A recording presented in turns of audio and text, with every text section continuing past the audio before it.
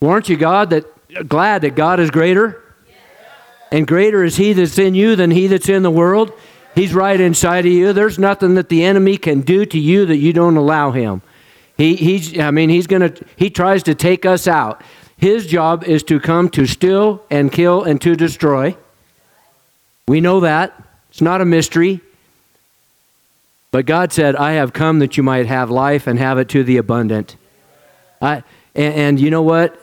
Abundant life is a good thing.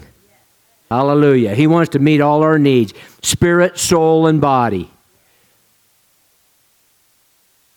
Wow, that was pretty timid. You guys are all fired up in there in spirit, soul. What else is there? Spirit, soul, and body. I mean, what else you want them to do? Amen? Praise God. All right, so we're jumping into Luke chapter 17 tonight. So you can open your Bibles up to that. And I was thinking about this, and when the first little subject is about offenses, and how the enemy tries to come to steal. And he comes to try to destroy. And he comes to try to derail us. And he comes to try to get us off the mark.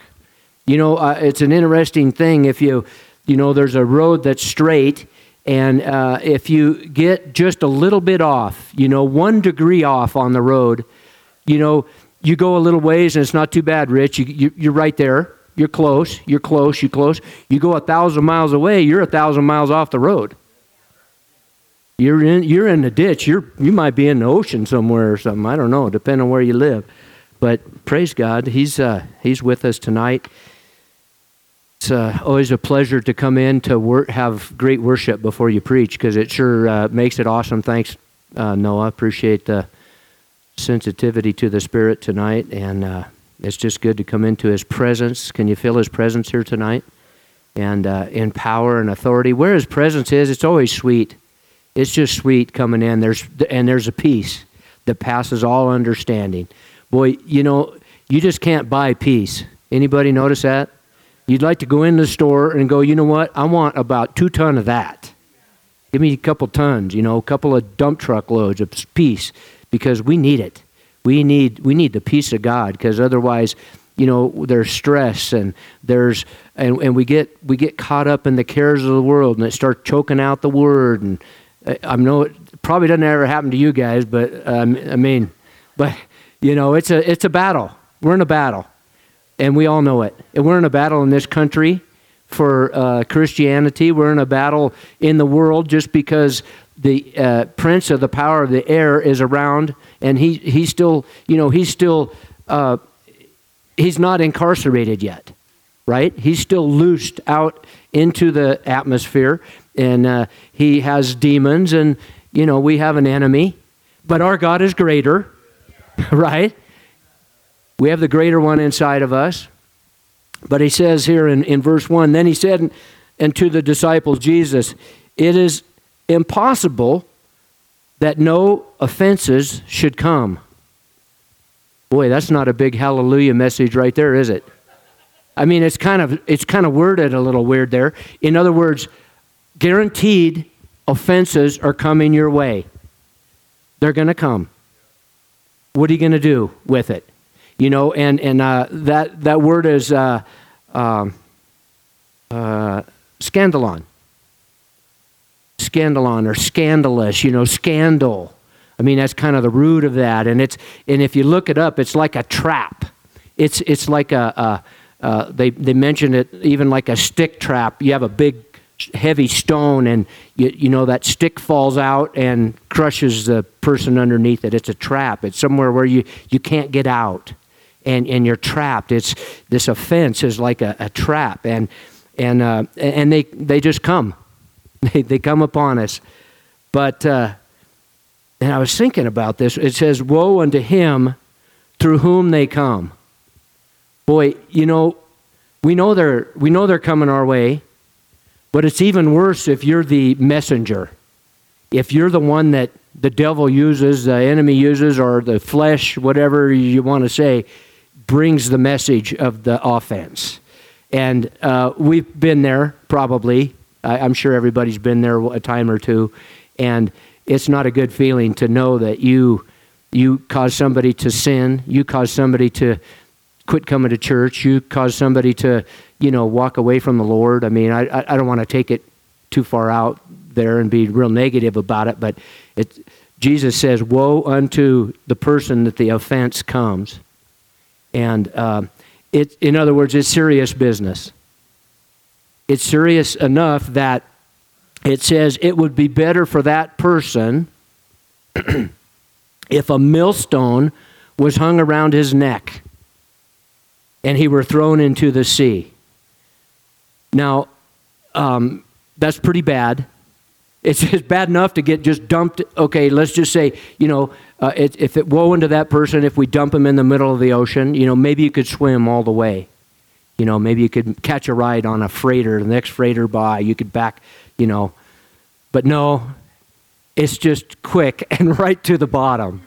I mean, a millstone is a great big giant stone typically that were, they're a great big around, and they would mill the wheat, and they had big like 2x4s or big posts that would go, it'd be like 4 of them in it, and a horse or an oxen or something would run that millstone around and grind the wheat. So this thing is big. It's a giant boulder that you get tied around your neck, and there's no coming back.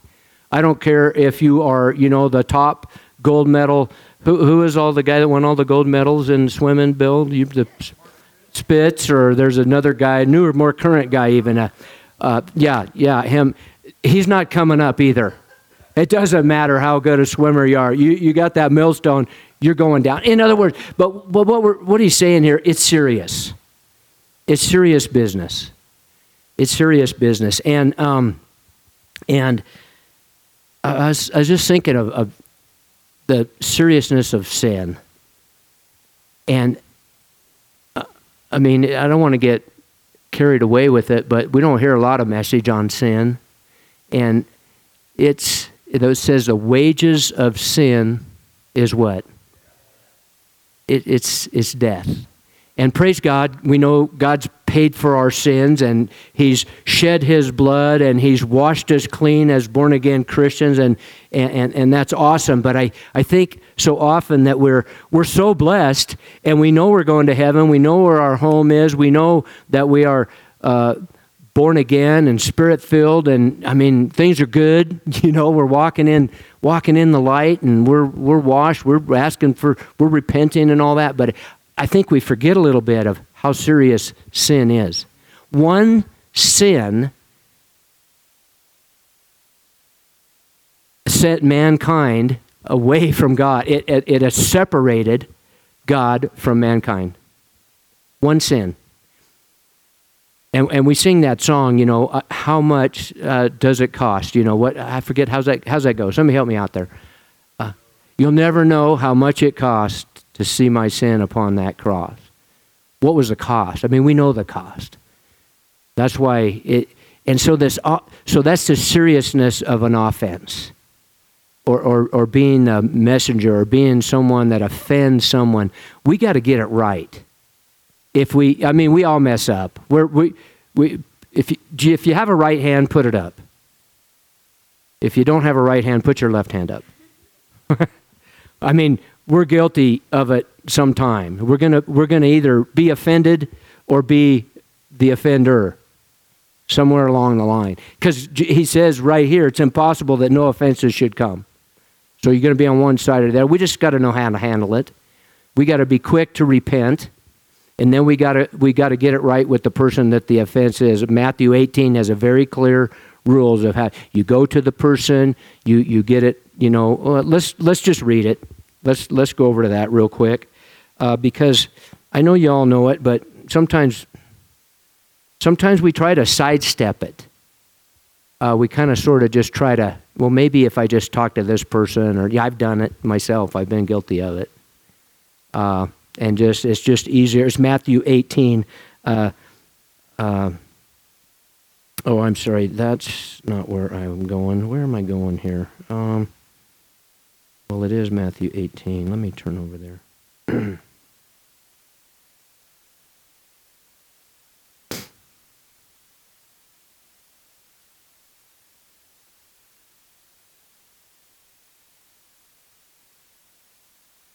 15. Verse 15, moreover, if your brother sins against you, go to him. Everybody say, go to him. Okay, you go to who? Him or / her. You go to the person, right? That's really number one. And it's just imperative.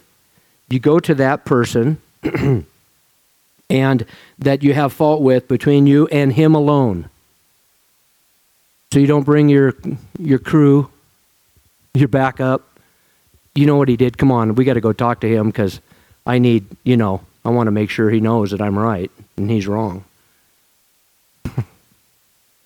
And he says, you go to him alone. If he hears you, you've gained a brother. But if he will not hear, take with you 1 or 2 more, that by the mouth of 2 or 3 witnesses every word may be established. So if you first go to that person, you go to him alone, you just work it out.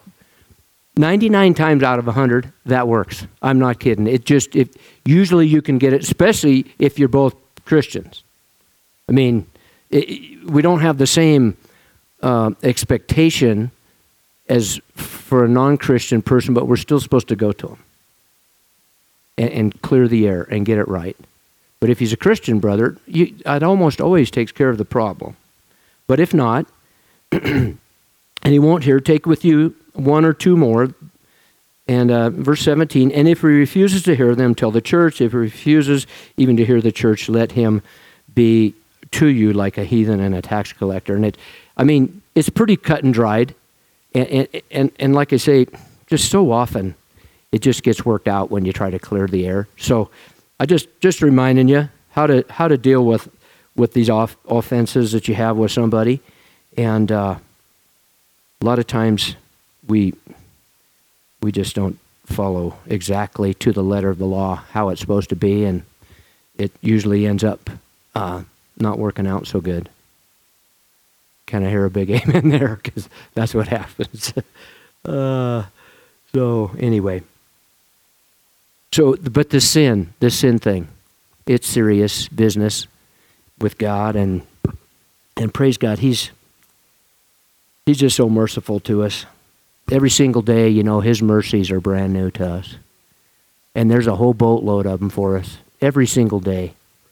We can use them up, and then tomorrow is a whole fresh new batch for us. Thanks, Lord, for that. Mike and I were talking before the service. That's the pattern. That's God. That's how He wants us to forgive. Just every day, His mercies are brand new to us. And it's just like, you know what? Today's a new day.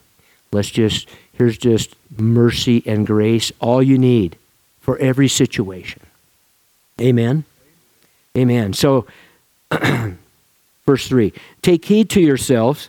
If your brother sins against you, rebuke him, and if he repents, forgive him. And if he sins against you 7 times in a day, and 7 times in a day returns to you, saying, I repent, you shall forgive him. And I was thinking about that, and usually when these situations come up and you talk with somebody and you have to have that uncomfortable conversation of, conflict. I'm a real I'm a zero conflict guy. I love zero conflict. And so when I got to talk to an employee or I got to talk to a brother or something, man, it's just like, oh, sheesh, I don't like to do that. But when we forgive that person and you get it all squared away and everything, you just feel, it's just, everything just feels, the weight is just off of you. It's a burden. It's kind of weighs you down. And I was thinking of reading this but he does it again? Today's Wednesday, right, Bill? He did it again this morning? He just did it at 9, now he did it at 10. Same exact thing. Then he comes back to you at 11. He repents. I'm sorry. I did it again. He does it again.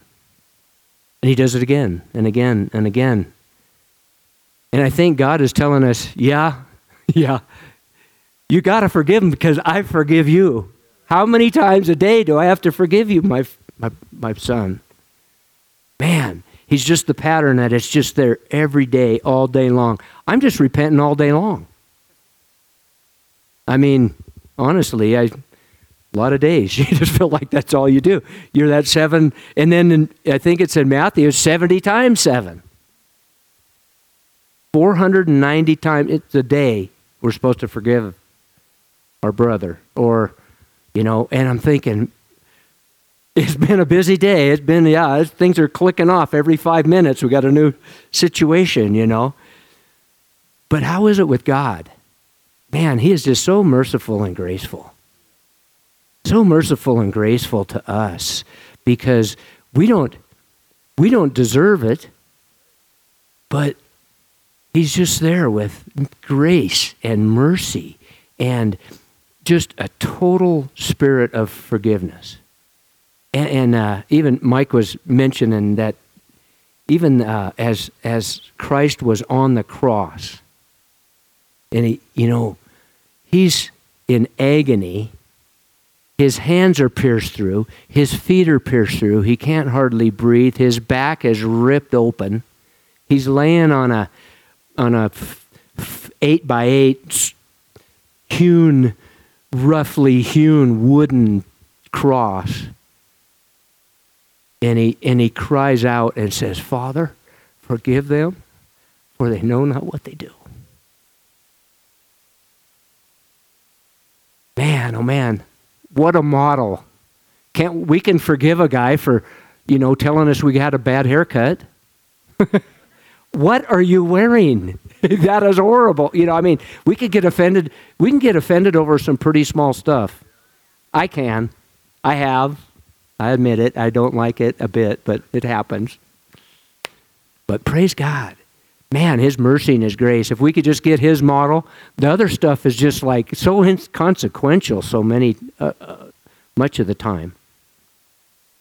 I know it's like, is it really going to matter in a week? That thing I'm upset about? Oftentimes, no. Oftentimes, no. Sometimes it's big enough, of course, it'll bug you in a week.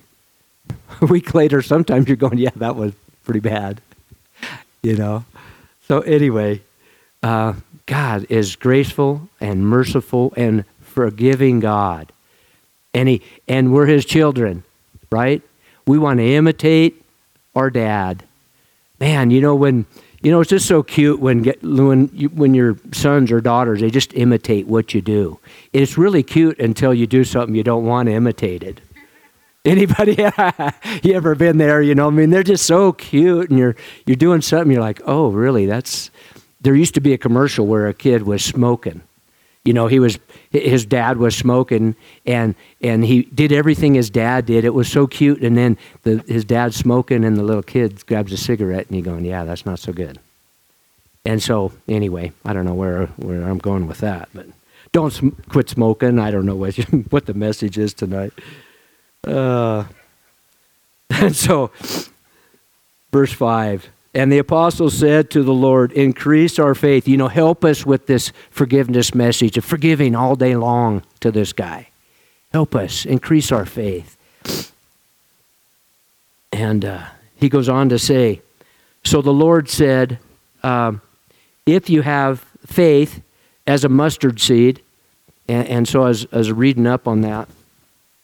I don't know where I read it, but in a gram of mustard seeds, there's 700 seeds.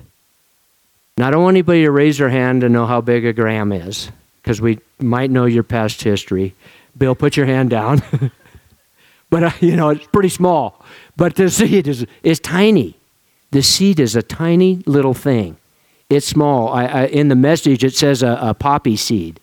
If you have the faith the size of a poppy seed. And the commentators in that book made a really good point. I don't think I'd thought about it before. That it's not the size of the seed. Because that's almost a speck. It's just like a speck or a little thing of pepper. It's tiny. but it's the God that we're praying to that is our God is greater. I mean, we got a great God that's creator of heaven, creator of earth. He's saying you just need just a little tiny bit, Bill, because you're just tapping into the one with all the power, all the authority, all the grace and mercy, all that. King of kings, Lord of lords, master of the universe, master of every universe, master of the universes, our God. And so we come to him with just this speck of faith. He's saying, it's enough. That's enough. I mean, all you got to do is just tap in and use what you've got. And so you've got, and if you have that faith as a size of a mustard seed, you can say to this mulberry tree, be pulled up by the roots and be planted in the sea, and it would obey you. And you're like, wow, okay. And the Mark 11, I kind of like too. Let's look at that real quick. Mark 11, 23 and 4, 5.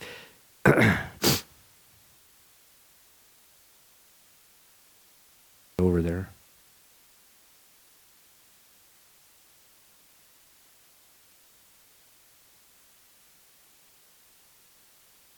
And so God was telling them, for surely, in Mark 11:23, for surely I say unto you, whoever says unto this mountain, be thou removed, or be removed, and be thou cast into the sea, does not doubt in his heart, but believes that those things that he says will be done, he shall have what he says. And therefore I say unto you, what things you ask when you pray, believe that you receive them, and you will have them. You're saying unto the mountain, you're saying unto this mulberry tree, you're saying into those things, be plucked out, be cast into the sea, or this mountain, be raised up and just thrown into the ocean with enough faith that's just the size of a mustard seed that we could do that. And I'm kind of literal. I take the Bible, try to just take the Bible literally. People go, you really believe that? I say, yeah, I just believe what it says. I try not to overthink too much of it. But so I take it literally, and I'm thinking that, well, Job's Peak's right there. That's a mountain, right? And I'm thinking, we're probably going to the Pacific because that's a little closer. And I'm thinking, or maybe, Eddie, that's a stretch. Maybe it's a hill that's right by the Sea of Galilee. I mean, that would be a little easier. I mean, just a small hill, a mound even. And you're thinking, you know what? It's still, in our own strength, we still can't do it. It isn't happening. It's not happening. But with him, with God, all things are possible. With him, all things are possible. And I was thinking about the concept of this and the literal mountain into the sea. And I'm thinking, well, I've never really seen that. I've never seen that happen. I've never seen a tree rooted up and put in the ocean. I've never seen a tree, a pine tree rooted up and thrown into Topaz Lake, or, trying to bring it down to what I can think of. And I was thinking today that, and just mulling this message over and thinking about this mountain, this seed of faith being put out and speaking to the problem. And I've seen all kinds of miracles, just like you guys have too. We haven't seen mountain into the sea, but I've seen cancer gone. I've seen it. I've seen people healed of that. I've seen somebody in a church service in the very front of the Assembly of God Church on Tillman. I saw her leg grow out right in front of my eyes. That's a mountain, Bill, for that girl that had scoliosis that couldn't walk right. It's the mountain into the ocean, but it's just in a different form. But it still isn't that as powerful? I mean, it's beneficial. And I was thinking of just this week, my brother, Bruce, Sorry. Spirit of Eddie has come upon me. Brother, I love you, man. I just tender-hearted guy. But so my brother tells me a couple weeks ago, okay, I'm going to share it now because I'm just doing it. Because when it came up, though, he's a veteran, and he's at the VA, and he says, yeah, I think I've got bladder cancer. They tell me I've got an infection. And not only that, they missed it 6 months ago. The signs were there, but they missed it, so I've got to go in for some tests. And he asked Anna, could you pray for me? First time ever my brother's asked me that. I have a saved brother, a saved sister, and one more brother coming on in. Right? He's been the holdout. He's been the holdout. And he's coming on in. But so, of course, for two, and he tells, Anna goes, I'm telling Rob. He goes, I don't want anybody else to know. I don't want my older brother. I don't want them, a bunch of people knowing about what's going on. Okay. So it was the hardest thing. I really wanted to call my brother and just have more people praying, but I didn't. I honored his words, and I said, that's it. Two's enough. If any 2 or 3 of you agree as touching anything on earth shall be done for them by my Father which is in heaven. Right? 2's enough. I would have liked 30. I'd have felt a little better with 30. But 2's enough. And praise God, went through the thing, goes for his tests, and they're going, you're fine. I don't know what the deal is, but they took two tests, they thought he had it. Nothing. And so I'm just praising God, and I am believing God that he is coming into the family here soon, because that's been a real softening of his heart, and I think he knows, and he thanked us for praying. And that's a mountain into the ocean, right? Praise God. That's Joe's Peak. That's Joe's Peak all the way to the Atlantic, as far as I'm concerned. Mediterranean, I don't care what sea it's in. It's in, it's in there. And we've seen miracles, right? Our salvation is an amazing miracle in itself. We discount that sometimes. Yeah, I'm saved. Well, hallelujah. You know what? You were going to hell, now you're going to heaven. That's really a pretty good deal, right? Man, oh man. And so, anywho, mountains into the sea, and this we're reading about. First, God was telling us to forgive our brother 7 times 7, and then He goes in and tells us about this seed of faith, and pulling the mulberry tree up and throwing it into the sea, right? And then this Mark 11 is telling us, say into the mountain, be picked up, be thrown into the sea. And whenever you stand praying, if you have anything against anyone, you just reverse the order. And he's saying, if you have anything against anyone, forgive him, that your Father in heaven may also forgive you your trespasses. If you do not forgive, neither will your Father in heaven forgive your trespasses.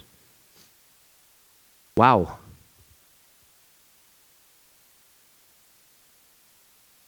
You reap what you sow. It says seed time and harvest will never change. You will reap what you sow. Whatever seed goes into the ground, that's what's going to come up. You're planting corn, you're getting corn, Bill. LD, you putting in watermelon seeds, you're not getting corn. You're getting watermelon. I know, it's a little hard to raise around here.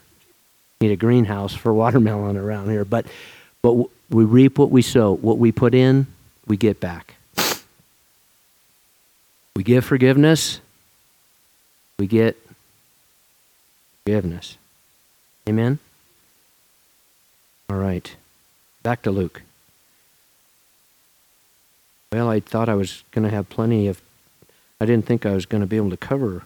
I thought I was going to have a half hour left, but looks like maybe not, Bill. All right.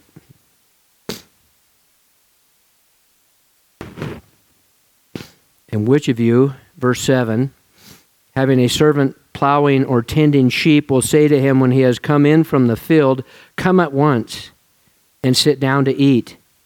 But will he not rather say to him, "Prepare something for my supper, and gird yourself and serve me till I have eaten and drunk, and afterward you will eat and drink"? Does he thank that servant because he did the things that were commanded him? I think not. So likewise, when you've done all these things which you are commanded, say, "We are unprofitable servants. We have done what was our duty to do." And so, what he's saying here really is, this man has a servant, or a slave, really. I mean, he's a slave in the household.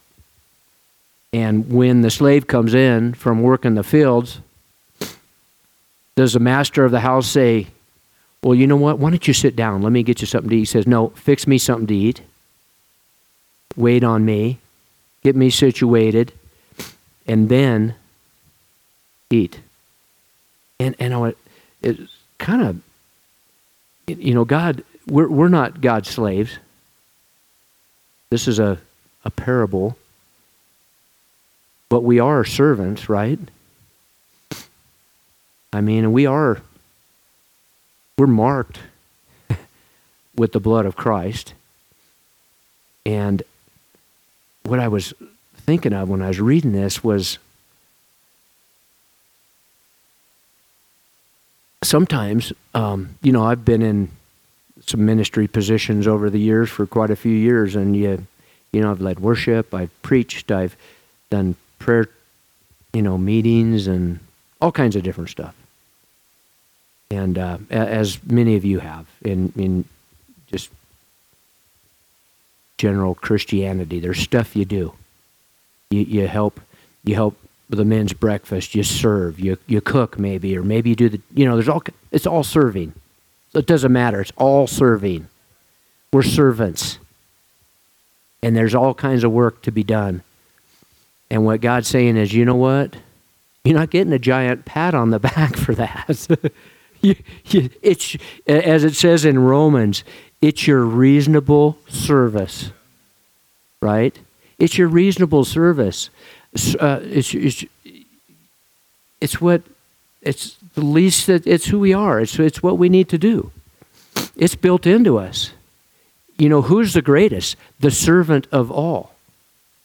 The mom that had the two sons, and she said, "Boy, I want to make sure that my one son's on the left and my other's on the right." And Jesus said, "Well, I can't guarantee that, because that's up to the Father."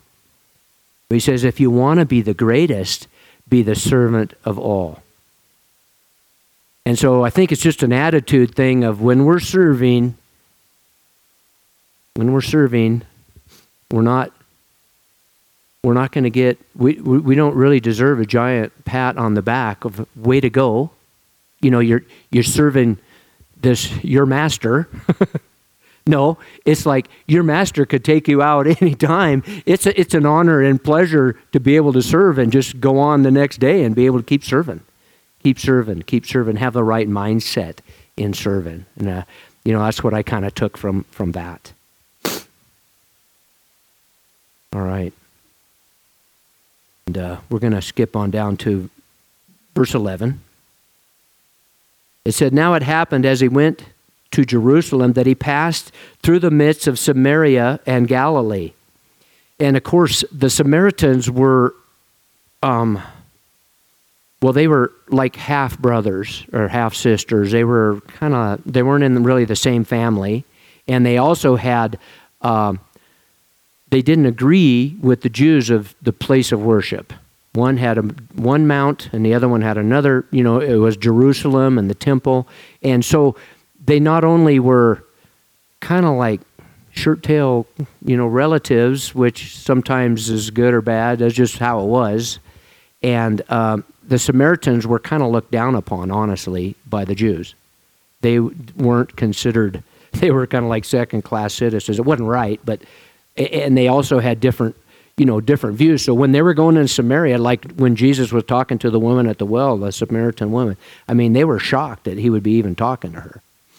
The other disciples were kind of surprised. Number one, he was talking to a woman. Number two, he was talking to a Samaritan woman.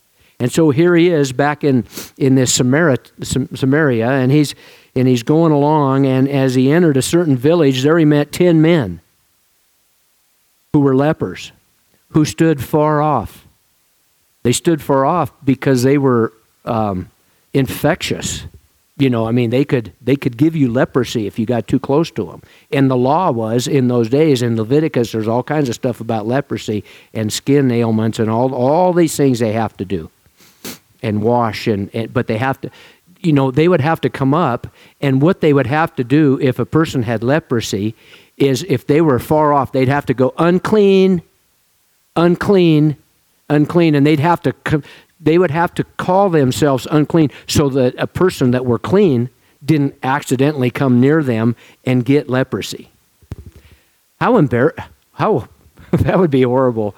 Leprosy is such a horrible disease. I mean, I've not really seen too much about it, but it's kind of a flesh-eating type of disease, and it can't be good. And so these lepers, they stood afar off, and they lifted up their voices and said, "Jesus, Master, have mercy on us." Man, they're proclaiming him Lord, and they're also knowing that he's a healing God. He's a healing, he'd heard stories of this person could heal. And so when he saw them, he said, "Go show yourself to the priests." And there's a whole, I think it's Leviticus 14. I read it a few times.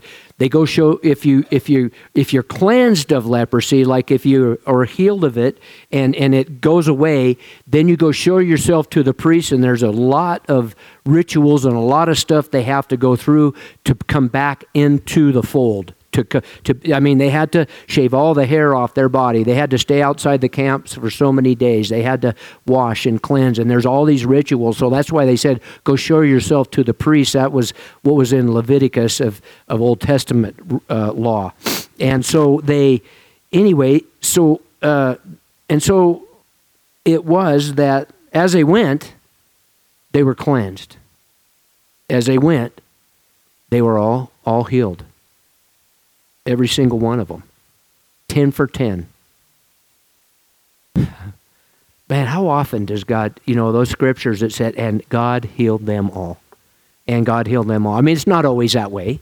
I mean, there's no guarantee of anything, but it just so often we see in the scriptures, and God healed them all. I love that. And so, verse 15, and then one of them, when he saw that he was healed, returned and with a loud voice glorified God. I mean, he was praising God, Man, imagine being set free of that. Break every chain, just like we were talking about. He had that chain broken of physical healing and leprosy in his life, and he was praising God and with a loud voice and glorified him. And he fell down on his face at his feet, at Jesus' feet, giving him thanks. And he was a Samaritan.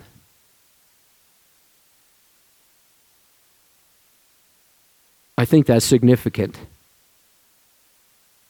I mean, I think there's significance there that, you know what?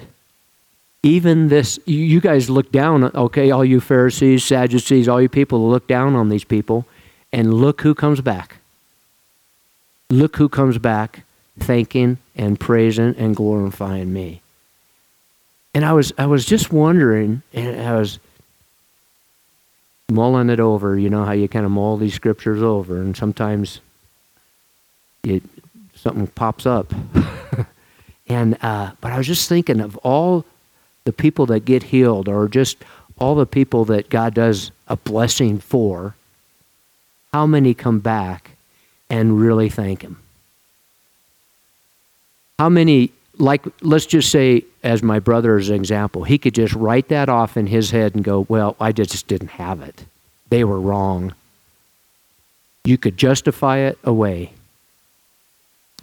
I've done it in my own head. And I'm a born-again, spirit-filled believer. And I know God's done some stuff. He's done all kinds of things for me. And I've justified things in my head.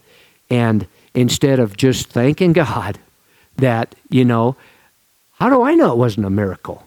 I don't know one way or the other which it was. So why would I lean? I don't know why I would do that. And so I don't want to do that. I want to come back like this guy here and be the thankful one. Have the thankful heart. And verse 17, and so Jesus answered and said, were not their 10 cleansed? But where are the 9? Where's these other 9 guys that were healed on the way to the priest? Were there not found any who returned to give glory to God except this foreigner? And I think he's just really, I think it really blessed him. It was a lot like that centurion, he was saying, I have not seen so much faith in all of Israel. This guy's a Roman. And this guy's a foreigner. He doesn't even know. And yet he's doing the right thing. You guys know. Us guys. Right? Y'all. How's that, Leo? Us'ns, that's right. And he said unto them, arise, go your way, your faith has made you well. And, I heard preached on this. I'm going to just share with you real quick. We don't have but just a minute or so left. And in the King James, and it says, and he said unto him, arise, go thy way, thy faith has made thee whole. Made thee whole. And I've heard this preached, and I think it's correct. I think that the other 9 got healed, and they were healed, and they didn't have leprosy anymore, but they weren't totally restored. I think this guy, he came back glorifying God, and this is just kind of my own opinion. I've heard it preached, and it just hit home with me. But this guy that came back thankful, praising, worshiping God for his healing, was made whole. His face that was disfigured was whole, or his hands, or whatever. So you can just chew on that. That's just something, but I think it sounds right to me. It sounds right to me. So, all right. Well, I think that is about it. We kind of ran pretty much out of time. So God bless you guys. Have a great evening, and amen. So nice to see you guys.